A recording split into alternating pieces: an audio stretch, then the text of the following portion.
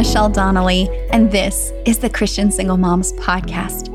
I believe that every single mom can discover a life of peace, power, and purpose, and that you can do it right through the things that God is carrying you through in your season as a single mom. Here we talk about all of the things that matter to a single mom, but most of all, I hope you found a place where you feel like you belong. Let's get started. Thanks for joining me today. I'm your host, Michelle Donnelly. Today's conversation is about the intersection of mental health and technology usage. I'm joined in this conversation by Arlene Pellicane, and Arlene is here to talk about our mental health and our total well-being and how technology usage can be interfering with that. I'm going to be honest with you. In the most difficult part of my healing journey, I relied on screens a lot.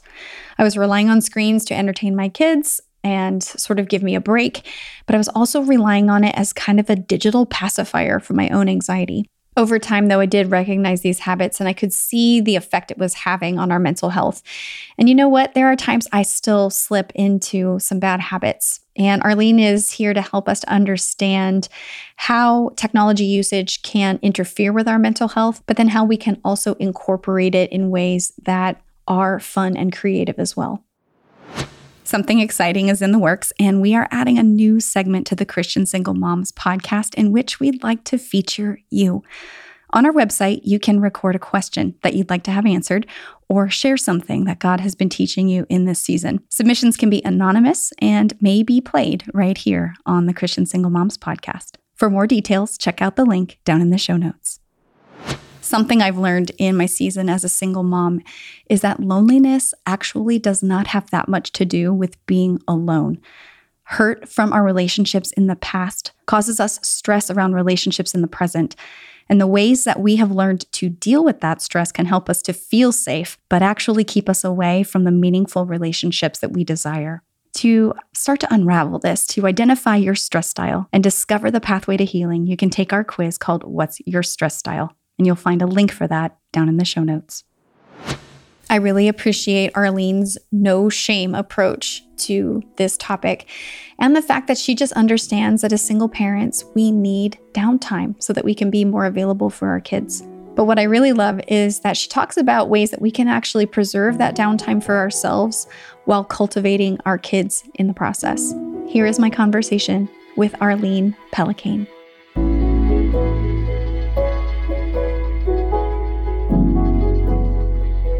Arlene, I'm so glad to have you with me. Welcome to the podcast. Thank you so much. I'm so excited to be here, Michelle. Thank you. Me too. Arlene, screen time is something that I think we have this should around it. We know that we should do less and we for ourselves and for our kids.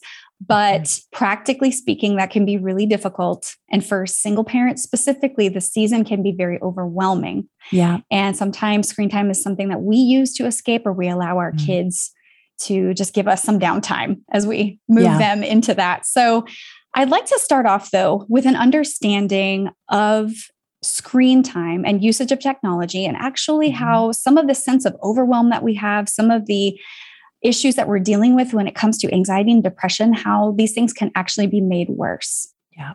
I want to start with what you said, the should, like we should do this, we should do this. Let's wrap ourselves around the language maybe of I will. Like instead of I should do this, I should do this. But at the end of this conversation, I hope that you're going to walk away and say like, okay, I will do this. I will do that, because it's much more, it gives you power to act. And I think as we consider screens and it's just, they're everywhere. And kids are watching them younger and younger. And the emotional needs that a child has that are met by a hug or talking or a story that relates to them, all of a sudden they're given, they have a video game or a YouTube channel or they're streaming a show, and it just doesn't do the trick. And, they say that half of 2 to 4-year-olds, so really young, already have their own tablet or smartphone to play with, like it's theirs. It is theirs. Mm-hmm. And you wonder, okay, if you're starting so young, being attached to a device, to a show, to a character that is not even real, right? Then no wonder when you hit your teenage years, you have anxiety, you have depression because you haven't been receiving love. You've just been watching TV, right? And so there does need to come a seriousness around the topic to say, you know what, we are not helpless just to be like, okay, yeah, my child, we are having a hard time and they're just most likely going to turn out to be a statistic of 1 out of 2 kids is struggling with anxiety and depression. Well, at least my child won't be alone. Like we can say, wait a minute, there's a correlation and there's something that we can do. You know, they looked at depression and from the year 2007 to 2014, I'm sorry, it's 2004 to 2014, Johns Hopkins University, they found depression rise 37% in girls. And what was happening during that time? Social media was being introduced. The phone was being introduced. All these personal devices were being introduced because for a child, for a mom, we already can sense that, right? But you can imagine if you're an elementary school child, you're a middle schooler, you're a high schooler, and you're deriving your worth and you're going up and down and up and down. Did they like it? Did they not like it? I'm out. I'm in. I'm just trying to be popular. I'm just trying to fit in. I've got to filter this. I've got to, that's a lot of stress. And you almost think of that brand management of your daughter growing up thinking, oh, I have to manage my brand. I have to manage what I look like. And it's like, you know how you're nervous to do something if someone's watching you, like let's say you're really good at something, you're really great at kicking that goal. But when a certain person's watching you, you get really nervous. Yeah. It's like living your life that way, that people are watching you and they're seeing. So why do we want to introduce that kind of stress into our children's life when they already have a lot of different stresses? And, a lot of parents will say, oh, my kids are they're aggressive and they're irritable and they're annoyed and they can't follow simple rules. But wow, we did a 2-week detox. And we were like, wow, my kids, they can talk and they talk to me and they're so much nicer and they listen. And so even that, I think even just trying it, like if you're thinking, oh, these screens help me, well, why don't you take them out of your home for 2 weeks? You might realize, oh, maybe they weren't helping me so much after all. Yeah. I think that idea of this thing is helping me is actually probably one of the reasons that we want to hang tightly to it, or that we just kind of form this bond with it, I suppose, because I know as I was going through some of the most difficult parts of my emotional journey and my healing, that I would have this almost gut instinct reflex to pick the phone up whenever I was feeling anxious. It was sort of, for me, it was the sense that I'm feeling disconnected. And a lot of this happened during COVID and during the lockdowns. I'm feeling disconnected. Let me pick this thing up and I'll feel reconnected. And interestingly enough, though, I started to realize that it was making me feel worse, that I was going there for connection, but then maybe I hadn't seen any new posts because it was 20 minutes ago, or maybe it was that what I posted, as you said, didn't get enough of a response. And so where I went there to connect as a bid for connection, I ended up experiencing more rejection. And then when we look at our kids, as you said, okay, this child is overwhelming me right now. They need a lot from me and I just don't have anything to give them. So let me give them this and then we'll all be happy. But then at the end of that, they're not learning how to attach to us. They're not learning even just those facial cues. They're not learning what it is to have to be patient and to wait. And that's exhausting for us. But if we're not modeling it for them, they won't get it. Yeah. And I think that's the thing that I've started to understand is if we talk about availability in relationships, emotional availability, a lot of times for us, if we feel disconnected in relationships, it can start because we had a parent who was disconnected in one way or another. And so where our parents didn't necessarily have screen time, they had other things, and we could still have other things that we could fill in those spaces with, that if we use those things, we become emotionally shut off to our kids. And then it causes a disconnect in our relationship there. Yeah, they did the still face experiment that's super interesting, where a mom is in front of her baby. They're sitting face to face, sitting towards each other, baby in a high chair. And the mom, of course, is doing normal interaction, mimicking the baby, looking at the baby. The baby points and the mom looks at where they're pointing and they're smiling and they're happy and it's going really well. And then they have the mom turn around, come back to the baby with no expression at all. And no matter what the baby does, the mom is completely expressionless. And now the baby very quickly breaks down. The baby points, let's do this again. Look at what I'm pointing to, but no response. So the baby starts to cry, like, why are you not doing this? The baby tries again, doing a big dazzling smile, like, doing the best that the baby can. Nothing from the mom. The baby arches her back. No, what's happened? And it's this idea that we need that response. So what you're saying is so important, that our children need our eye contact. And it doesn't mean that you have to stare at your child for 5 hours. Yeah. It just means that when they come home, that the phones are not in your hands, that you are looking your child in the eye, and you're really spending that first minute saying, hey, how was your day? What happened today? Was there anything interesting that happened? Was there anything funny? And, even if you just spend 1 minute, but really concentrated, no phones, right in their face, they're going to feel that. And when you do need that time, it makes me think that the old technology is so much more advanced and better, helpful than the new. So for instance, if you put your child in front of a DVD, remember those? So go get yourself a DVD player at the thrift store and get a free DVD at the library. And when you put your child in front of that DVD, what's going to happen? You know exactly what's being played. So now you know what's there, and it's going to stop. And then it'll be over, and it will have a done time. And that's the problem with the phone, the tablet, the streaming service, is that you don't know what your child is watching. It is way too addictive. If your child is watching their favorite show and Netflix, when they invented post play so that the next thing would automatically play, what child is going to be able to say, oh, you know what? I've watched one episode. I should stop. I'm done now.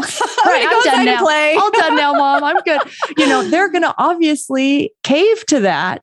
So we need to understand that technology, it has been wired to addict. You talked earlier about Instagram. Instagram literally, they want you to have this unpredictable experience so that you're always wondering what's going to happen. So they will literally hold your likes and they'll dump them all at one time, so that you're thinking like, oh, nobody liked it. And you keep checking, nobody liked it. You keep checking. And then all of a sudden, boom, 86 likes. And you're like, oh, this is great. I mean, this is terrible, right? So you need to get in that mindset of, I won't be manipulated. I will not be manipulated by big tech, and I won't let my children be manipulated either. So it's kind of like getting them in the matrix of teaching them, hey, child of mine, look at this social media feed and tell me when it ends. And they're like, okay, it doesn't have an end. Yeah. Okay, they engineered that on purpose, so you would never get off. And I think for a teenager, if you give them the sense of like, more than the average child, they might say to you, to your face, they're not going to say anything, but later to themselves, they might go, oh, I'm smarter than this. And they'll get off themselves, So they're like, I'm not going to get caught by the I'm not going to do that. That's right. Yeah. And I think that this is a learning process alongside of our kids, because as I alluded to earlier, there was a season where I was really struggling and I relied a lot on screen time. And I know that I did. And I didn't really know what to do about it and how I was going to change things. And I think once we've got a system kind of going, whether or not it's actually working for us, we're not really sure then how do we disconnect? How do we shift things, especially if we've got older kids or younger kids? Like if you want to take my device away, there may be a tantrum that happens there. Yes. So Arlene, would you talk about that? We're making mistakes. We're trying to go back. We're trying to fix things that we wish we'd done it differently in the first place. How can we engage that process? Say to yourself, it will be hard today, but it will be easy tomorrow. And the more you put that off, the harder and harder it gets. But if you will take the tantrum today, so whatever stage you're at, maybe you've got a 5-year-old that's used to a certain thing, 15-year-old that's used to a certain thing.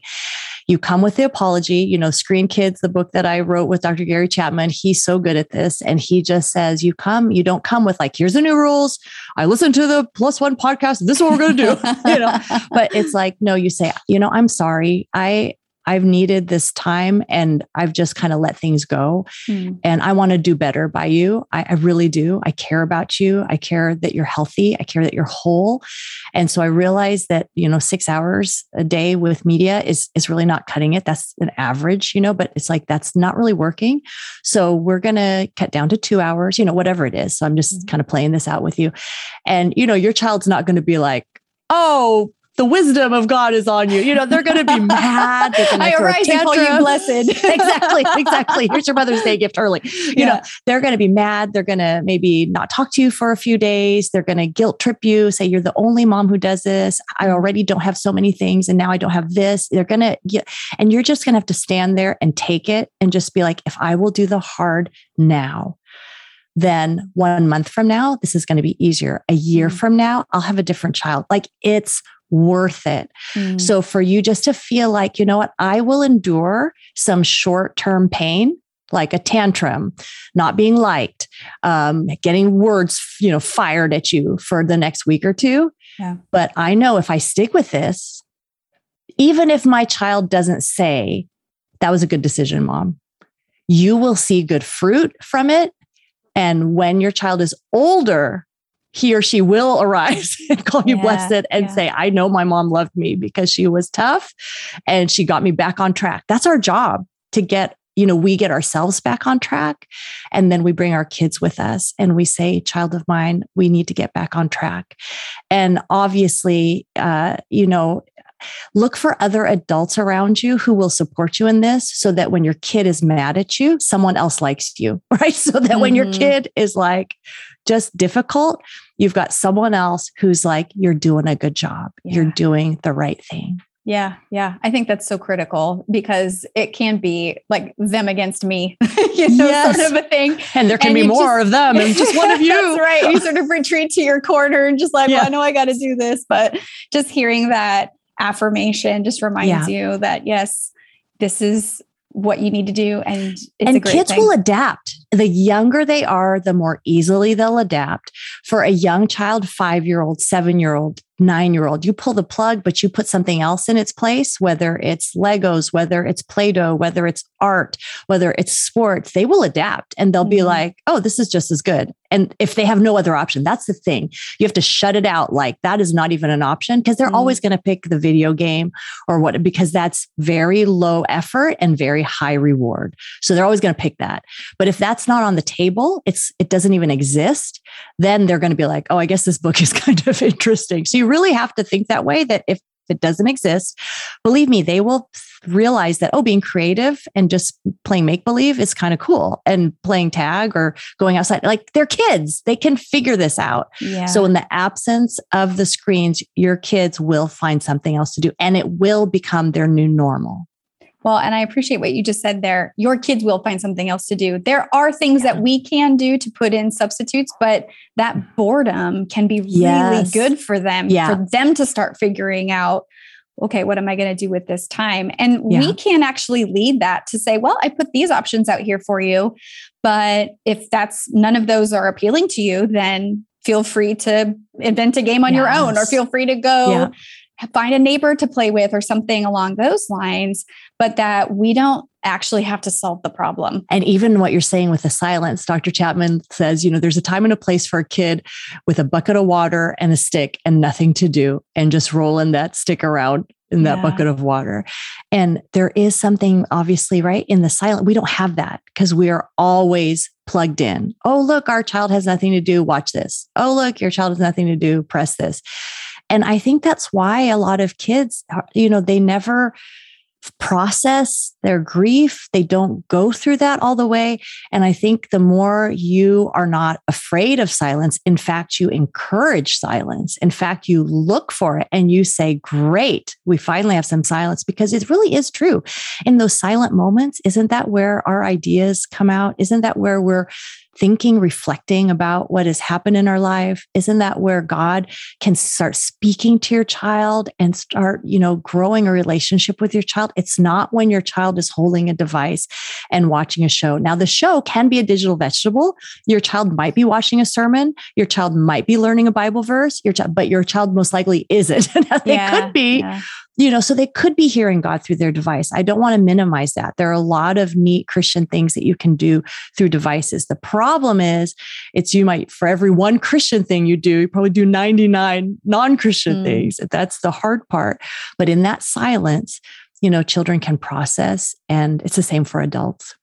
I want to talk more about that because one of the things I appreciated about this book is the fact that there's an entire chapter devoted to single parents and what it is to need me time and what it is to allow space, though, for grieving and for the healing process.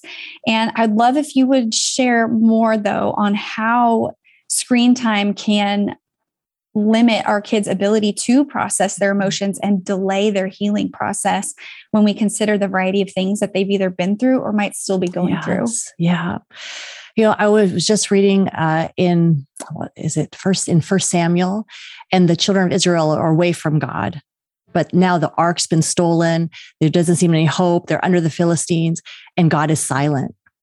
And the Bible says that 20 years later, it took them 20 years to be like, okay, we're ready to put away our old idols. We're ready to confess our sin to you. We're ready to repent, and we're ready to be yours again. And it took this time of silence. And I was talking to my daughter, Lucy, she's my 12-year-old, and saying, Lucy, sometimes we don't immediately get it. It takes to hear God's voice and to get it and to get what we need to do. Sometimes it takes time. It takes a grieving. It takes realizing what are the consequences of my life if I continue in this direction. And so I think for kids, these are obviously very big ideas and you have to age it down to where they're at, but for them to be able to have the quiet to say, okay, and maybe this is a counselor, maybe this is a grandma or grandpa that's talking to them, tell us what you're processing and thinking about what has happened.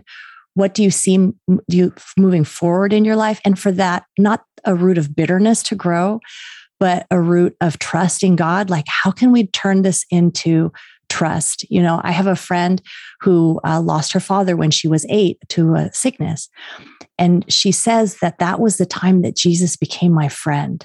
She saw a difference. She saw a choice. She saw that her mother was trusting in God. She saw that her mother was singing praise songs. And this was very directly after her dad died. She saw, wow, my mother is singing these praise songs, but she saw her older brother was getting very angry and very bitter and very mad at God. And they were going these two different trajectories. And she's only 8, but she sees look at my mom and then look at my brother. And as time went on, she, as a young child, said, I'm going to choose Jesus. I'm going to make him my friend. And she said that he became so close to her. She's 8, so close to her. That's how she knew he's real. Right. So I think for our kids, if we give them too many screens, they don't have that experience of let me get to know Jesus. Because instead they're let me get to know Paw Patrol, or let me get to know Elsa, or let me get to know these other people. And so I think it is important when we are silencing those screens, really limiting the screens, limiting the influence. So yes, if you need the distraction, put Veggie Tales on, put Bible things on, put Mr. Rogers on, things that are going to reinforce what your child needs versus really kind of setting them backwards. And then pray for your kids. Moms in Prayer is an amazing nonprofit that the whole mission of it is 2 praying moms for every school. And so I've been in a Moms in Prayer group ever since my child was in first grade, and now he's a senior in high school. And it's just a simple time where once a week you get together and you pray for your child by name and for their school. And I think if you as a mom are praying, I pray for my child, I pray that they will experience your healing, God. I pray that they will be able to confess if they're angry at you and really have it out with you. I pray that they would be able to realize it's not their fault. I pray that they would be able to make a good friend. As you're praying these things, you're going to see God's going to answer these prayers, and you're going to see your child grow. So let your child, catch you praying. I always tease moms because we're so busy. You can make it up. Your child's coming down the hall and you're and Lord, my child, just pour your grace, pour your mercy, blessing, amen. Oh, look, child, well, there you are. You can totally do that. Same thing with reading your Bible, anything, just sneak it in, let them catch you doing that. So they see you have an anchor and a rock so that they want that too. And I think that healing, it's going to come first and foremost through God touching their life. And then obviously God's going to come alongside you through the church. God's going to come alongside you maybe through a great counselor, through a good friend, et cetera, through other trusted adults that you on purpose put in your child's life.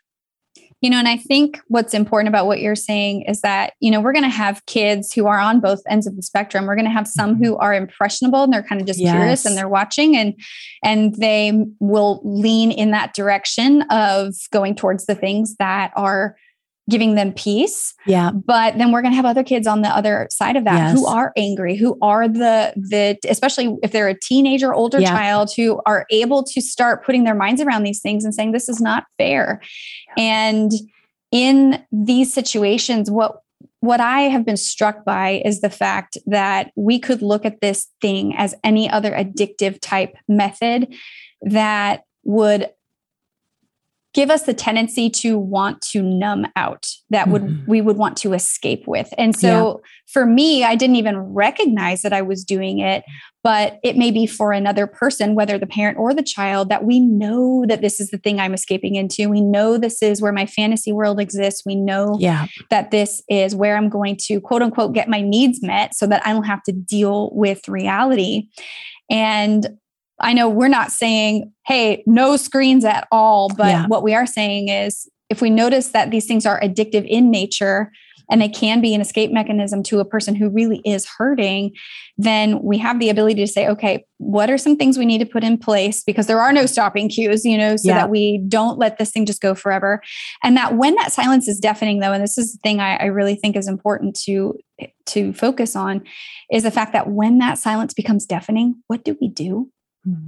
What do we do? What do I do with that? It begins, it's that place where that anxiety or that depression becomes overwhelming. And in that zone, even us as the parents, we are feeling that we don't always even know what to do. So to guide our kids in that process can be extremely scary. But as you said, if we are seeking the Lord, though, if when we have that urge to I want to pick that screen up, if we have that moment to say, Lord, I see that I'm feeling this right now. I don't want to turn to that. Show me something. Show me where you want my attention to go, or show me something that just lets me know you're here right now. Show me something that will allow me to be an encouragement to my child, even if it's just sitting quietly with them. And I think the one thing that screens can often end up ruining in our families is the ministry of presence. That's really a lot of what parenting is. We may not always know the right thing to say or the right thing to do, but sometimes we just need to be there. And that's very often how God is for us. Sometimes we may not hear exactly what the thing we're supposed to do is in that moment, but it's because God just wants us to know that we're held and that we're safe. And sometimes if that's what we have to offer in a given moment, that's everything. Yeah. And along the lines of what you're saying, to really kind of simplify it for your life, because you don't need another more complicated algorithm to know what you're supposed to do.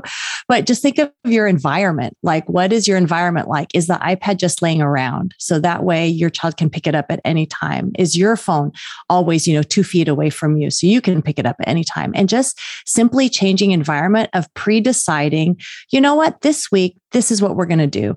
Mom's going to keep the iPad. If you have a child, so basically if you have a child who can't reach it, right? Mom's going to put the iPad way up here where you can't reach it.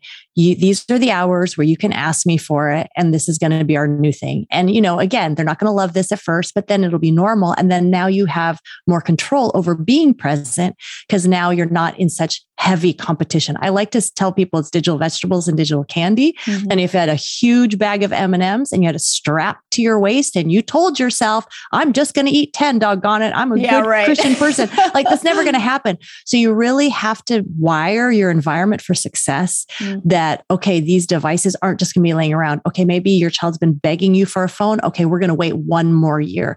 So kind of try to stack this in your favor. For you, if I'm just going to reach out to this and say, unless you're an emergency worker, I'm going to charge this in another room. Mm-hmm. I'm not going to look at it last thing at night. I'm not going to look at it first thing. Just have these very stated, specific rules that help you.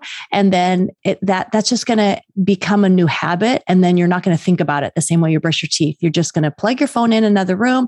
You're going to go to sleep. You're not going to look at it first thing in the morning, last thing before bedtime. And that in and of itself will already be a good starting point. And maybe, one of the things I like to say is before you touch that device, I will go online with purpose. So I am here to do X, Y, and Z. Maybe you are there just to veg out. Okay, fine. put 15 minutes, go through your Instagram feed. And when the timer goes off, like throw it aside.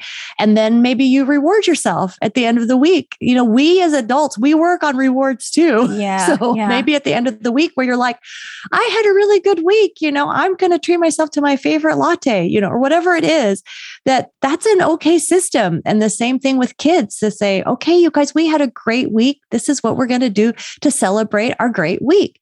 And I think when you're in that long silence, like you were talking about, to have those I can hardly waits, when you're kids, it's like, I can hardly wait to go to this. I can hardly wait to go to this. And I was talking to my pastor, he was probably in his 70s when we were talking about this. And he's like, as adults, we run out of those, but you know what? You got to put those in too. Like I can hardly wait. And maybe it's 6 months from now that you're planning like a girl trip and your mom's going to watch the kids for 2 days.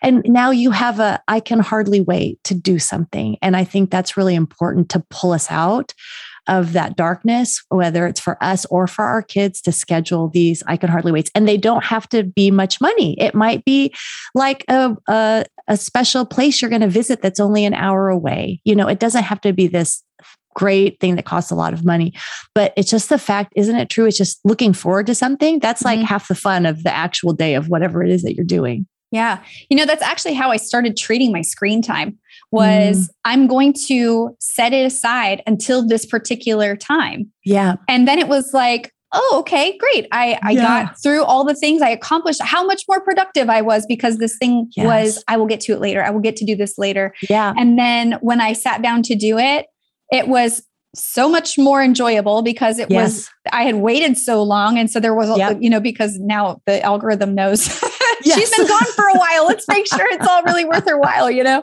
But as I started doing that more and more, it was a weaning off process. And then that anxiety I would have to like reach for it, it was like, yeah, it's not that big a deal. Like I'll get to it later, and I found then that was the way that I treated it and how much healthier I felt emotionally. Then it was so much easier to encourage my kids into that. Yes. And I think that is really my whole excitement about treating this thing as really something that we would want to just basically looking at this subject as something that is part of our health, because it is something that if we are getting healthy ourselves emotionally and spiritually, because we are putting boundaries around this thing, then we can do that for our kids and model it for them rather than it being such this power struggle. Well, I feel like I should. So you feel, as your parent, I think you should, or if we're enforcing it on them, but we're not really modeling it ourselves, then that's where I find a lot of these power struggles come from, because our kids can pick out the hypocrisy from a mile away and they are just not having it. Yeah. And even in those moments for you to say, hey, you know what? Obviously, mommy, I didn't do a great job today. So it just shows you, and kind of be honest with it and just say, it just shows you how powerful this is, like how it is, very subtle, and just kind of make it a teaching thing. Like this is something you got to work on, because as moms, for us to realize if our child struggles with obesity, ADHD, nearsightedness, inability to have social interactions, all these things, which this is very normal. So, if this is where we're going, for you to be able to say to your child, I want you to be healthy, and that's why I'm doing this. And we can look around and say, well, everybody else is doing it. That's the thing. I think that's really the thing. You think of every other, whether it's a 2-parent home or single parent home, everybody's doing this, but do we want to be everybody? Right? We're sick right now, physically sick, mentally sick, emotionally sick. We don't want this. And so really telling your kids from this day forward, like, hey, we're doing this because we do want to be different. I do want you to be healthy. I do want you to be whole. And that's why we're spending the time being different. Like get your kids used to, like, we are going to be different, because if you're not on as much as everybody else, you will be different, but there is a great freedom that comes from that. Yeah. There are 3 words every abuse survivor must hear. God hates abuse. Plus One Parents has released a devotional for abuse survivors called Safe Haven, a devotional for the abused and abandoned. Safe Haven is a biblically based guide to abuse, giving you the tools that you need to identify it, respond to it, and heal from it. Safe Haven is now available in paperback, ebook and audiobook formats, and you can locate a link to purchase your copy down in the show notes.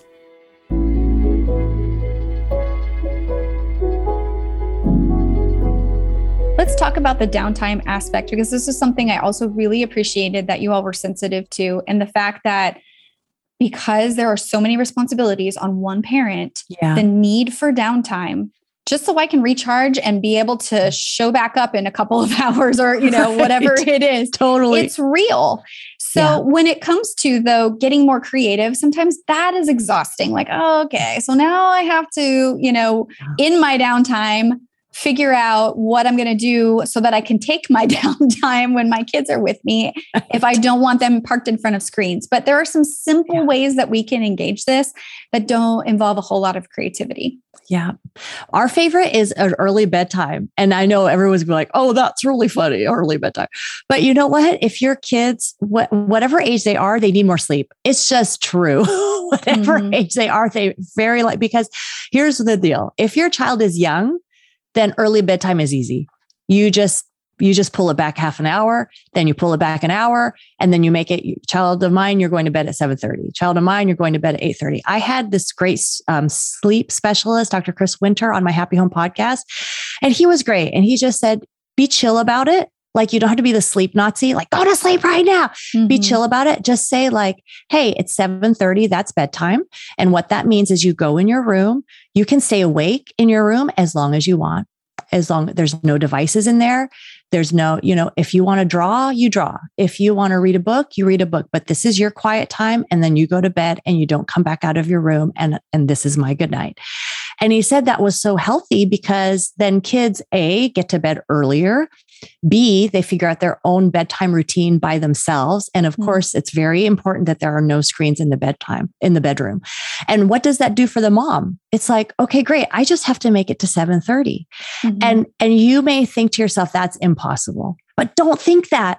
You can do this. If you believe we can do this, then you're going to get there. And your child, can you imagine how lovely does that sound? If at 7:30, you close the door, you kiss your child goodnight, and you went, and then you had from 7:30 to 9:30 to get the stuff done that you needed to, and then you could go to sleep. So really an earlier bedtime. So if you have older children, you're like, I can't send my teenager to bed at 7:30, but you can certainly send them to bed at 9. You can. And you can say there are no screens, and they're going to freak out, but that's fine. And you can read a book, you can draw, you can do things, but you have to do it in your own room without screens and then go to sleep. And what it does, it's a boundary that's going to help you as a mom. And it's going to be every single day. Like, of course, there will be some days where you're off because you went out. That's fine. But as for most days, if you knew, like, I'm going to have that evening time, we're not going to fight about it. How do you not fight about it? By doing it over and over and over until your children know that no matter what they do, this is how it is. And that they finally go, fine, I will go in my room.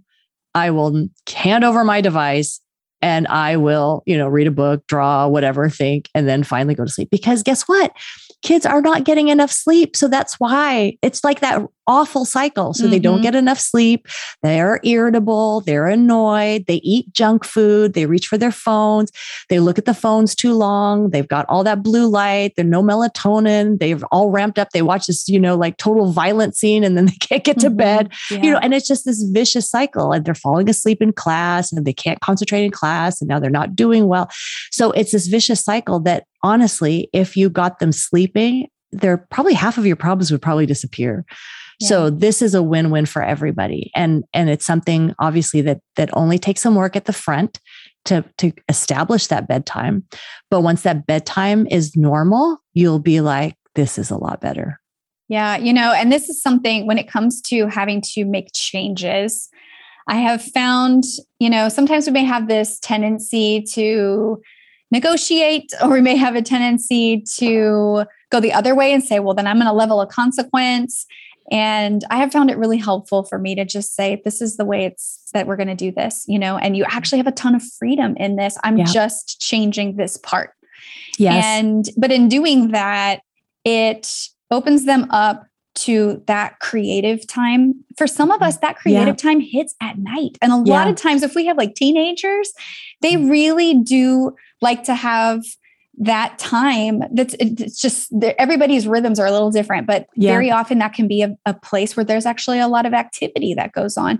And again, it's a gift that we're giving to them. And I think if we just believe that, like if I really believe I'm actually giving you the gift of this free time for you to explore what you love, what you're good at, those kinds of things, then at least for our purpose, I mean, I could say that to my kid all day long and they'd be like, oh yeah, whatever, you just want to take my screen away.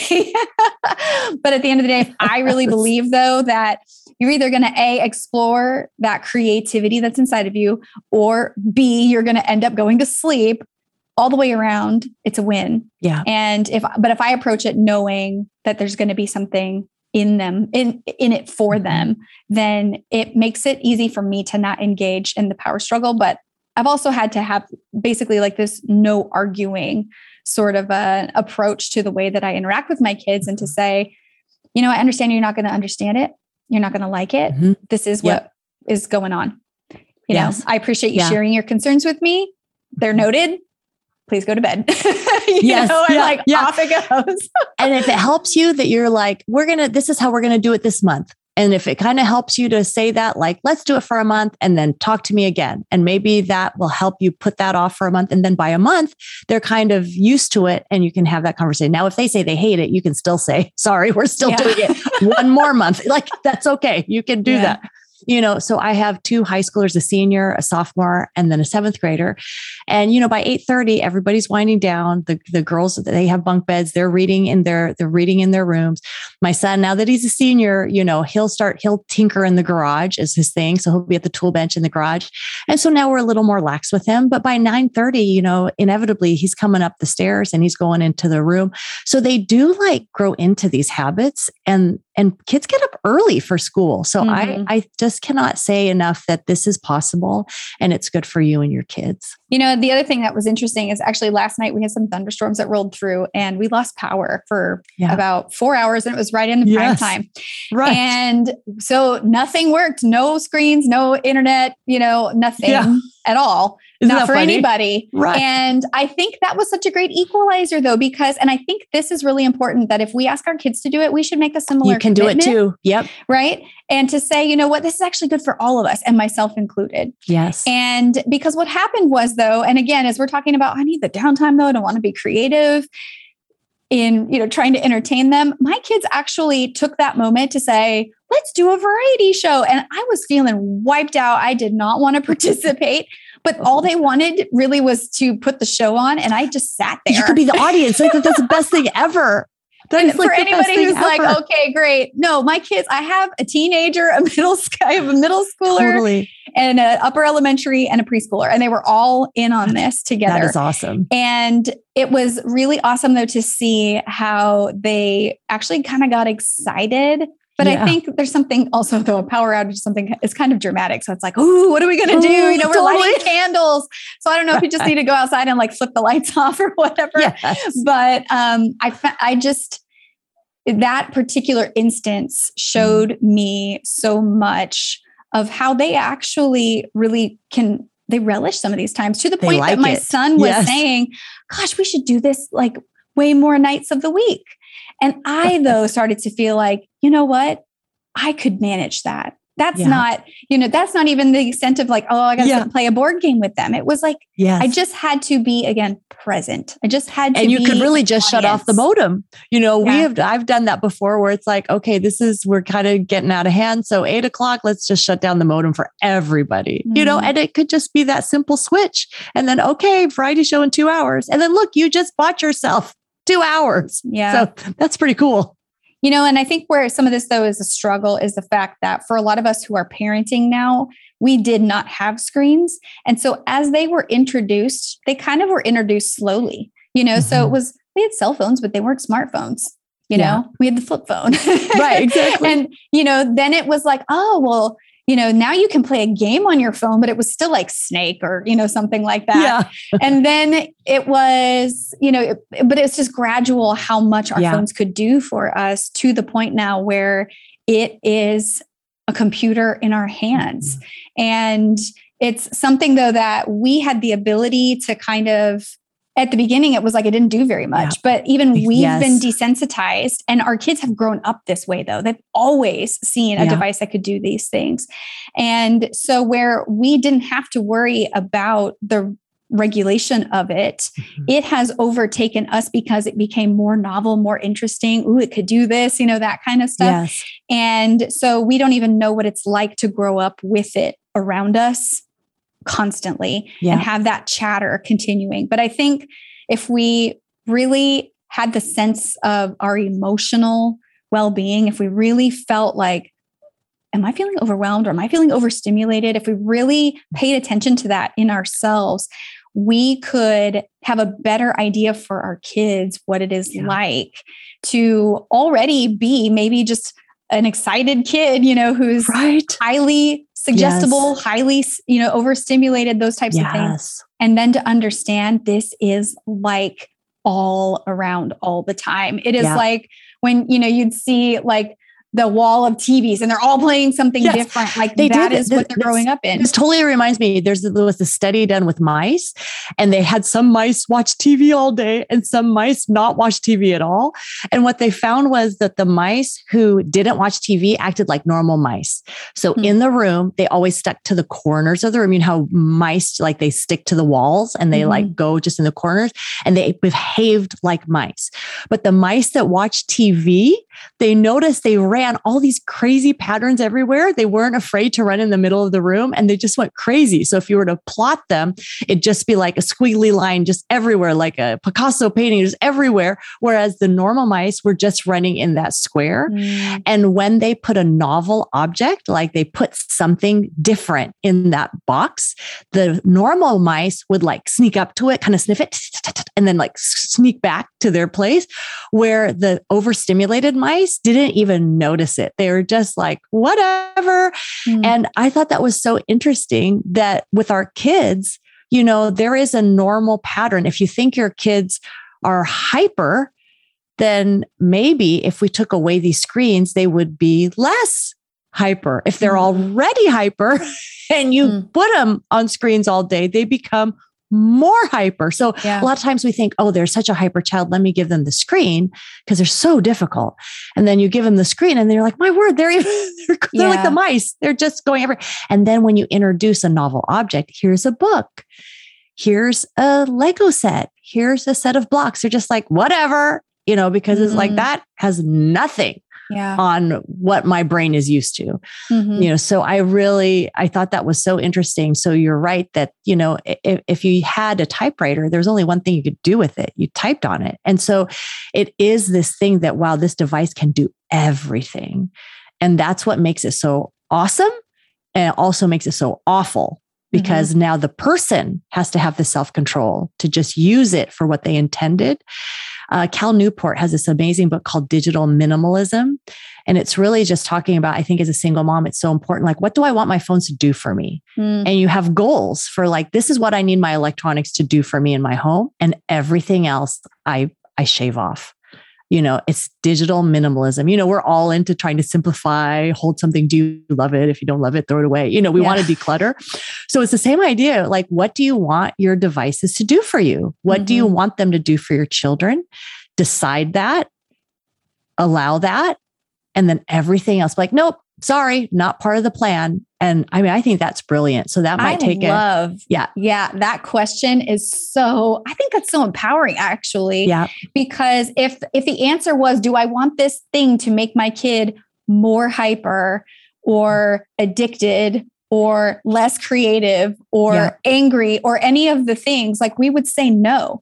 Yeah. So if we understood that our devices actually are contributing to those things, then I would say, oh, well, I don't want that device to do that to my family and to my kids. So I'm going to choose differently. Yes. Yeah. So it's like, okay, we need this phone because dad's picking him up and I'm picking up and we have to be able to talk. So, hey, we're not going to get a smartphone. We're just going to get a simple texting phone because that's really all it's needed for. So your child's going to be like, no, I want like the latest, $1,000 phone. And you're going to just be like, no, that's not what we need it for. So just keep going back to that. Like, what do you need it for? Yeah. And I think, when we look at like the people who are the higher ups in these big tech companies, they are not letting their kids use these technologies. Yeah. They know the brain science, that the dopamine hit that your kid is getting every time they press that screen, every time they tap, they know that it's the same as somebody who's going into a casino and pulling the lever on a slot machine. They know that. Yeah. And so if they are not willing to expose their kids to that, then that can be an alert to us to say, gosh, then this thing is maybe not as benign as we've thought that it is. So but true. Once I've educated myself, and that's what we've been talking about, once I understand that this is potentially making the loneliness worse, this is making a school performance worse, this is making the sleep worse, then I have the ability to say, well, I don't want that for my kids. And I may have to undo some things. Yep. I'm going to have to apologize. Yes. Yeah. But you can tell your kids, Bill Gates didn't give a phone until their kids were 14 in high school. Chris Anderson, former editor of Wired magazine, called the iPad gaming crack and would not have it for his kids and lined his home with books instead. So we can wonder, why did Steve Jobs, who introduced the iPad to the whole world, when asked by Nick Bolton from the New York Times, so how do your kids like the iPad? And he's like, oh, my kids don't have an iPad.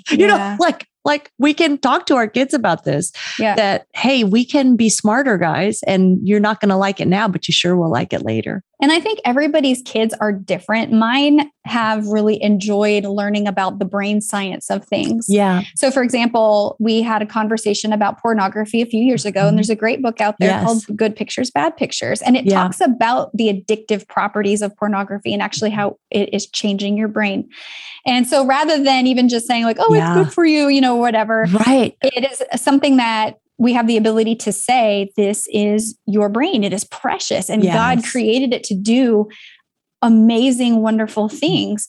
But this thing that is evil can actually start to mutate your brain. And we don't want your brain to get messed up. And that's why we don't have cigarettes for you. That's why we don't give you alcohol. That's why we don't do all these other things. Because while we can see our physical health in the things that we're eating, I can't see what your brain health looks like. So we just have to make these choices, knowing that what we are doing is protecting a thing that we can't see.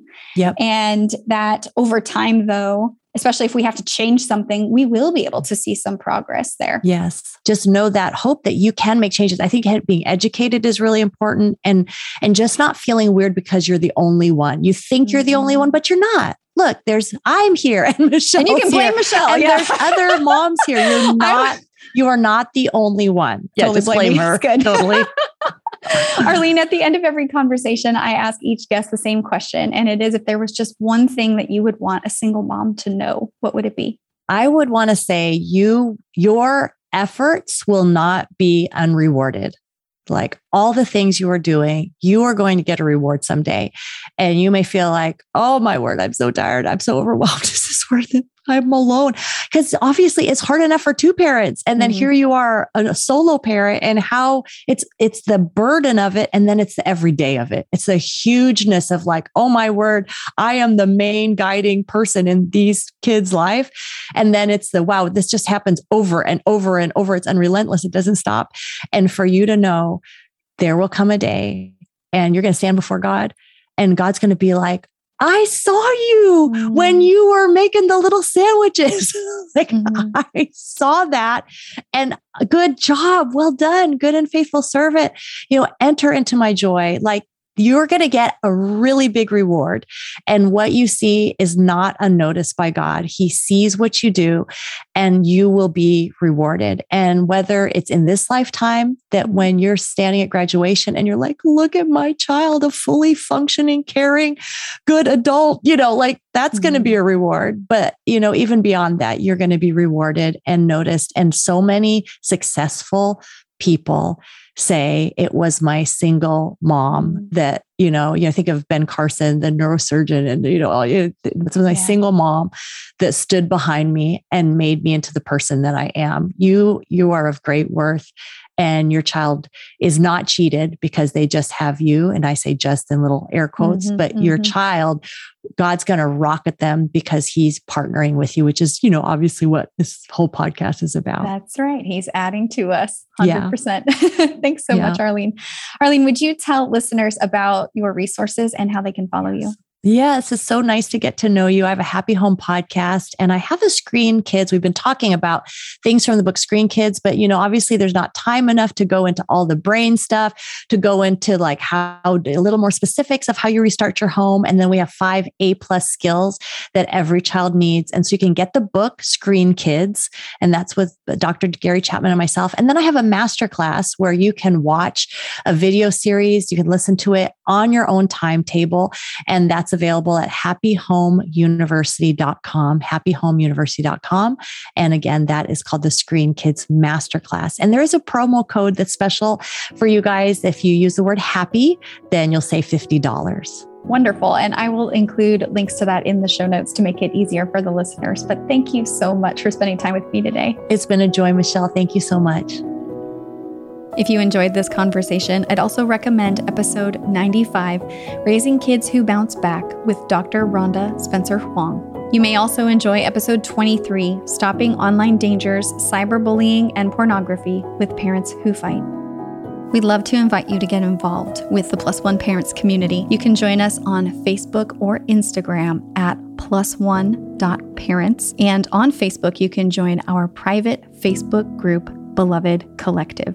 Also, at +1parents.org, we are constantly adding new resources related to all of the topics that we cover here on the Christian Single Moms podcast. That's everything from parenting to dating to spiritual and emotional well-being. If you'd like to stay up to date on the new resources as we release them, you can join our mailing list there as well at +1parents.org. I'm so grateful that you're a part of this community and that you were able to join me for this episode today. I pray always that you would know that you are seen and you are beloved.